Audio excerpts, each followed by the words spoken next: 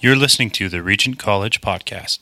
Hello, and welcome to the Regent College Podcast. I'm your host and friendly neighborhood podcast producer, Andrew Wilson.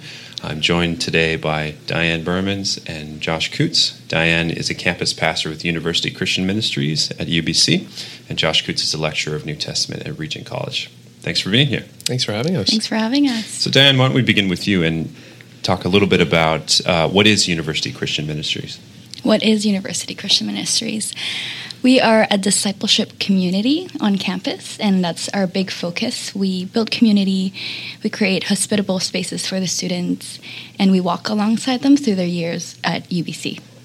So you could have students who are like join you in their first year and continue into their second, third, and fourth. Yeah, so they come in at any point, really. A lot of the students come in through their first year, but then we'd have students come in their second or third or even final years.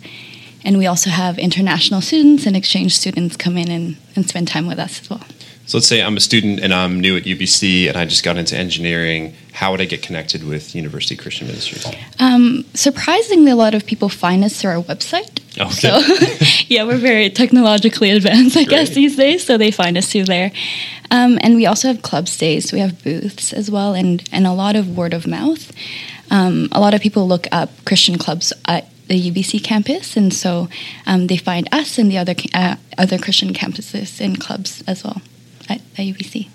So part of the work that you do is like lead prayer meetings, Bible studies perhaps, maybe organize some speakers for the students? Yes, so the way that we organize ourselves is that once a week during the school year, we have our big group gatherings. So on Thursday nights, we meet at a lecture hall at UBC, and we have prayer, we have worship. And one of the unique things that we have is that we have student testimonies.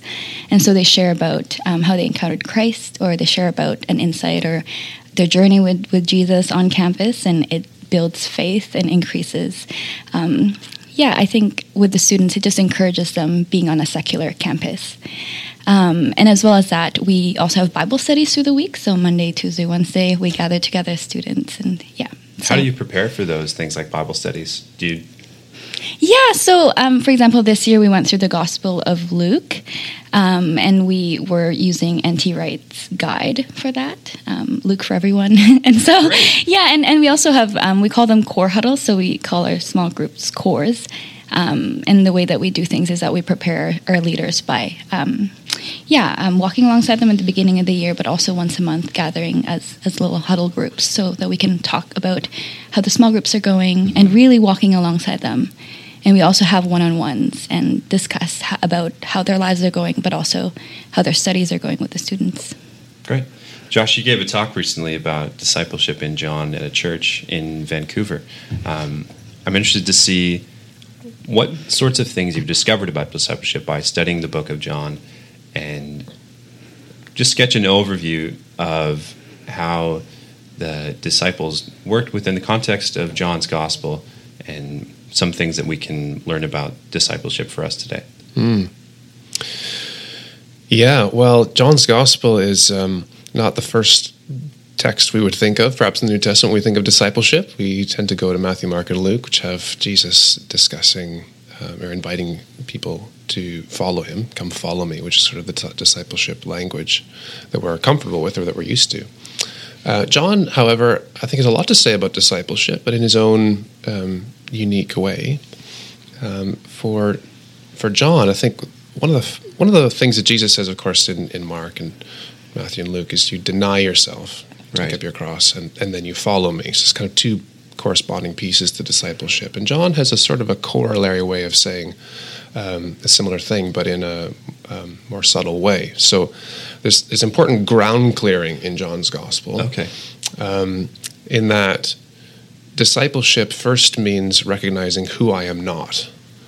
Interesting. And that discipleship means reorienting myself to who Jesus is. And when I know who he is, I know correspondingly who I am not.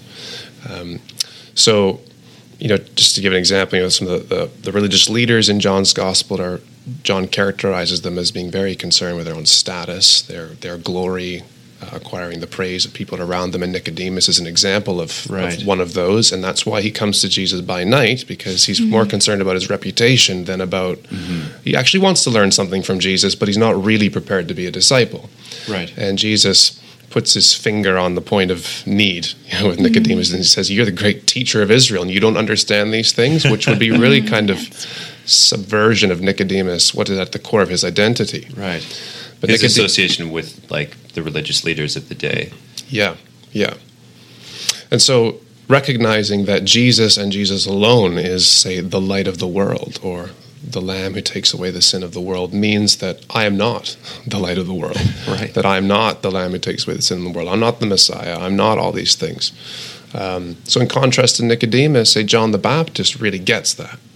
And John the Baptist is characterized primarily as one who bears witness to Jesus. Points to him. Points to Jesus, yeah. So he's a sort of exemplary figure in John for that reason. So that's kind of initial ground clearing that happens in John. Knowing who he is means knowing who I am not. And that's just a starting point, Sure. in John. There's lots more I could say about that. Jesus. I think another kind of key dimension moving on from that is that recognizing who Jesus is in John. Part of what's core to Jesus' identity is that he is in the Father. He abides in the Father. He comes from the Father. He returns to the Father.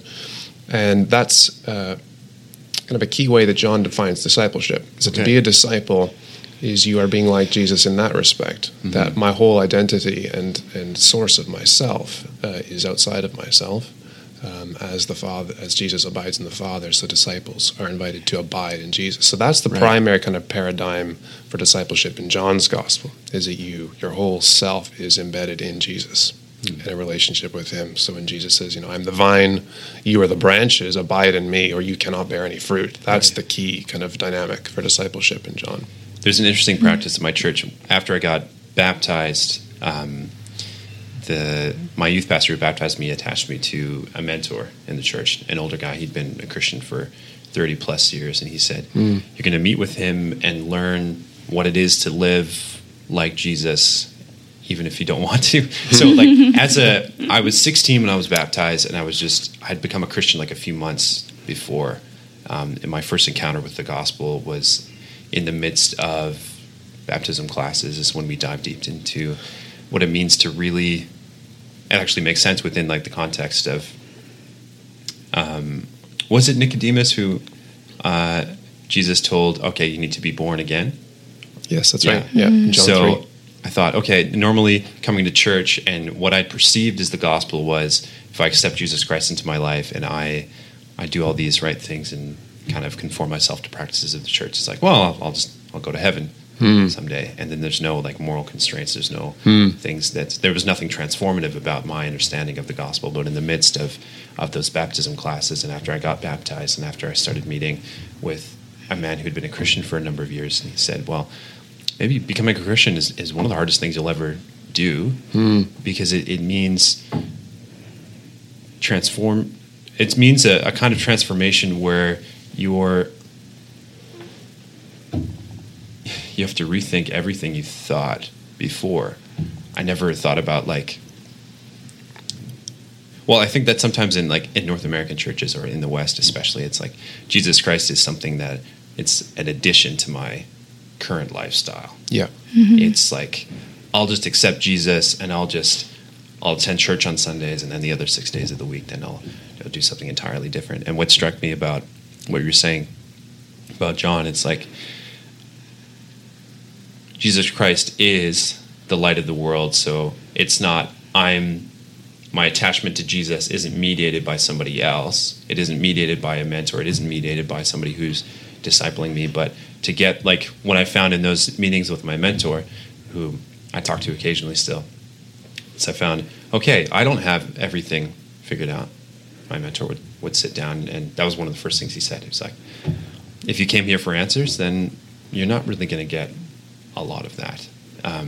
We're trying to figure out part of the mystery of what it means to be conformed into the image of Jesus together. And that was really great for me, because what I thought leadership was about and what I thought discipleship was about is I'll attach myself to somebody, and then I'll just learn from them. I'll conform to their pattern so that I can be a better disciple.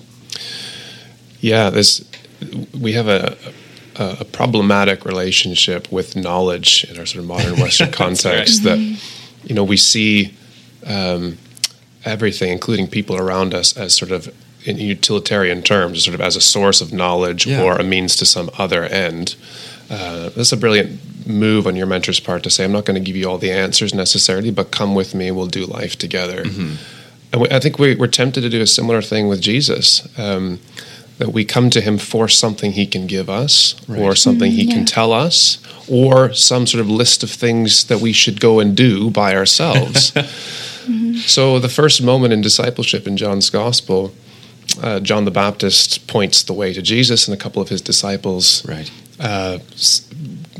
follow Jesus, and they say, where are you staying tonight? Where are you, in literally in the Greek, is it where are you abiding? Okay. And John, Jesus replies, not with, I'm staying, 2 blocks down the left, this house over here. Sure. He doesn't give them a list of details or information. He says, come and you will see, which is a profound response that the response entails relationship. Right? It's what your mentor is saying to you. Yeah. Come and be with me, spend time with me, watch me, and then you will see. Rather than giving them a list of things that they could go off and do or some information, and that's at the heart of discipleship. I think. Yeah. It's not like discipleship was like a project to be. You can tackle this. You're doing your homework, like read these verses and memorize scripture and practice these things, and and then maybe someday you'll be like me. But that's not the point. Yeah. I love the call to abide in Christ. Because I find that in the mentor-mentee relationship, you could have it as, you are my mentee, come and follow me and do the things I do. I don't know. And it could be that kind of a relationship. But what we're called to do as both mentor and mentee is to abide in Christ and to be apprentices of Christ. And I think a mentor does a good job when they point to Jesus and are quite humble, I'd say, when it comes to their own flaws and their own shortcomings and in their honesty of their walk with Jesus, that they don't have all the answers. Maybe they're a few years ahead, maybe in years or in following Jesus. But I find that it is that call to abide in Christ and pointing to Jesus and leading people to Christ in that way. And again, with John the Baptist, I love that that he had these mentees in a way. But as soon as Jesus arrived, he allowed them to go and they followed him. And I think that's beautiful. And I think in discipleship, we have to remember that the root word of discipleship, or, that it is an apprenticeship. And it's it is learning from a teacher, and the teacher is Christ. And really rooting ourselves in that truth. Right. I finished up my internship recently for my undergraduate studies, and there was a guy I got pretty close with who became a mentor, and he preached one day, and then we were talking in the midst of the week, because in this ministry was primarily a homeless ministry, where people living on the street in the poorest areas of Saskatoon would come by, and they would just want to spend time and be known by other people because they had access to services, to food and water and clothing, and then even some housing on occasion. And I asked my friend, well, what's the point of you preaching? And he said, the point of me preaching is to help lead people to the feet of Jesus Christ. And that there's, in Mary and Martha, when Mary is there, and I have to keep getting it confused. Martha's the one that's running around. Her attention is divided, and Mary's sitting at the feet of Jesus. Her attention is fixed there, and that was a symbolic action to sit at the feet of somebody, to say, you're the person that I'm aligning myself with. I'm being taught by you. And normally, back in that day, it was a status thing to, okay, I'm going to find the best rabbi, I'm going to sit at his feet, and I'm going to try to learn from him as best as I can, so I can. There might be some good intentions like involved there, but it also might be, if I align myself with this particular rabbi, then I can join this elite group of people. But it wasn't that way for my friend who was preaching. It's, you don't come to hear me preach to hear me, but I'm trying to point you towards the feet of Jesus. Yeah. And that was enormous, because when I've only been a Christian, 7 or 8 years by this point. And I was thinking about, okay, so go to the church and we receive like the preaching like as a package, as like some kind of information to unpack when I get home during the week. Like let's apply this. But if I thought about preaching as like orientation towards Jesus every time that I'm sitting and listening to the message, then that's entirely different. Then we're all like, the whole church is being points towards the same person. And then in the midst of weeks that you have with students, Diane, it's like in Bible study and in conversations and in like, you pray with people like in Regent's Atrium all the time. And I think it's great to see that there's that's happening, that other students are going to be able to come in to Regent, and even if they haven't taken a class or even listened to any of the lecturers or professors, they can also be pointed towards Jesus. There's a great tradition, sort of older pulpits in churches who sometimes have inscribed or in sort of a placard on the front of the pulpit that only the preacher would see a line from John's Gospel, actually, "Sir, we would see Jesus," which is what the Greeks say to Andrew when in John chapter 12. They say, "Sir, we would see Jesus," and Andrew brings them to Jesus. It's the only thing that Andrew does in any of the Gospels. He's constantly bringing people to Jesus. Wow. Yeah. But it's a great reminder to the preacher that what you're here for is not to be heard, but to point the way to Jesus. And John the Baptist understands that. In John 3, he's told all those people who used to be interested in what you were saying, they're all going over to Jesus. And John the Baptist has a opportunity there, either to sort of grate inwardly at the loss of disciples, or to celebrate the fact that his role has been, he's lived into his role fully. That he recognizes that who he is fundamentally is as a witness to Jesus, and so his response is, "He must increase, and I must decrease." That's actually the whole point of me being here, is to point beyond myself. Yeah, there's this thing called the Menno Simons Center for Discipleship. It's not too far away from Regent, and they had a conference on emerging adulthood recently, and a professor of mine from Bethany Bible College back in Hepburn, Saskatchewan, was there giving most of the talks. And there was an older man in the church who'd been attending for a long time. So Menno Simons Center also has a church that gathers every Sunday. And this guy was like 85 years old, and he's like, "Well, what do we say to youth? Like, what's the point of youth ministry?"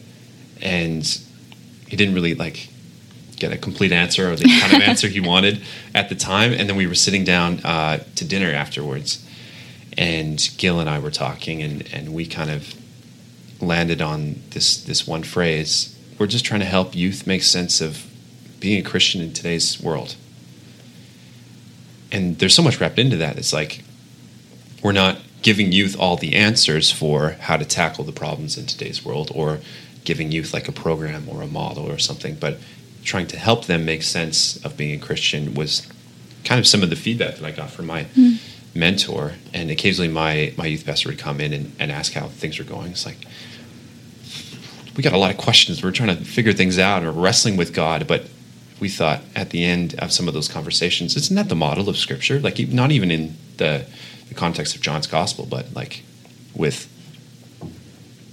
I'm forgetting his name here, Jacob wrestled with God, was disobedient for a long period of his life, but then eventually became the father of Israel. But Scripture is marked by people trying to make sense of God's teachings in the midst of their struggles and joys and different decisions they make in their life. And I think it's especially hard for a student at a place like UBC, which is enormous, to not only be known by somebody, to find some kind of community, but also like to be heard, to find some stability And there's a number of degree options at UBC. There's a number of programs available. There's even like social clubs and student councils and things, but they don't offer what John the Baptist is pointing to. They don't offer what they do offer are programs and friendships, certainly, but something I've learned even in the context of my time at Regent is there's a lot of people here who are always have had my back, but in the midst of that they say, sometimes I'm going to let you down, and some of the stability that you're looking for, some of the stability that students are perhaps looking for is not to be found in this like horizontal relationship. But if we're both trying to point towards Jesus, we're both trying to make sense of what he's calling us to and what he's teaching, then all the stability they're looking for is ultimately found in Jesus, which sounds like a nice answer, but in the midst, it's difficult in a place where there's a myriad of beliefs. Yeah.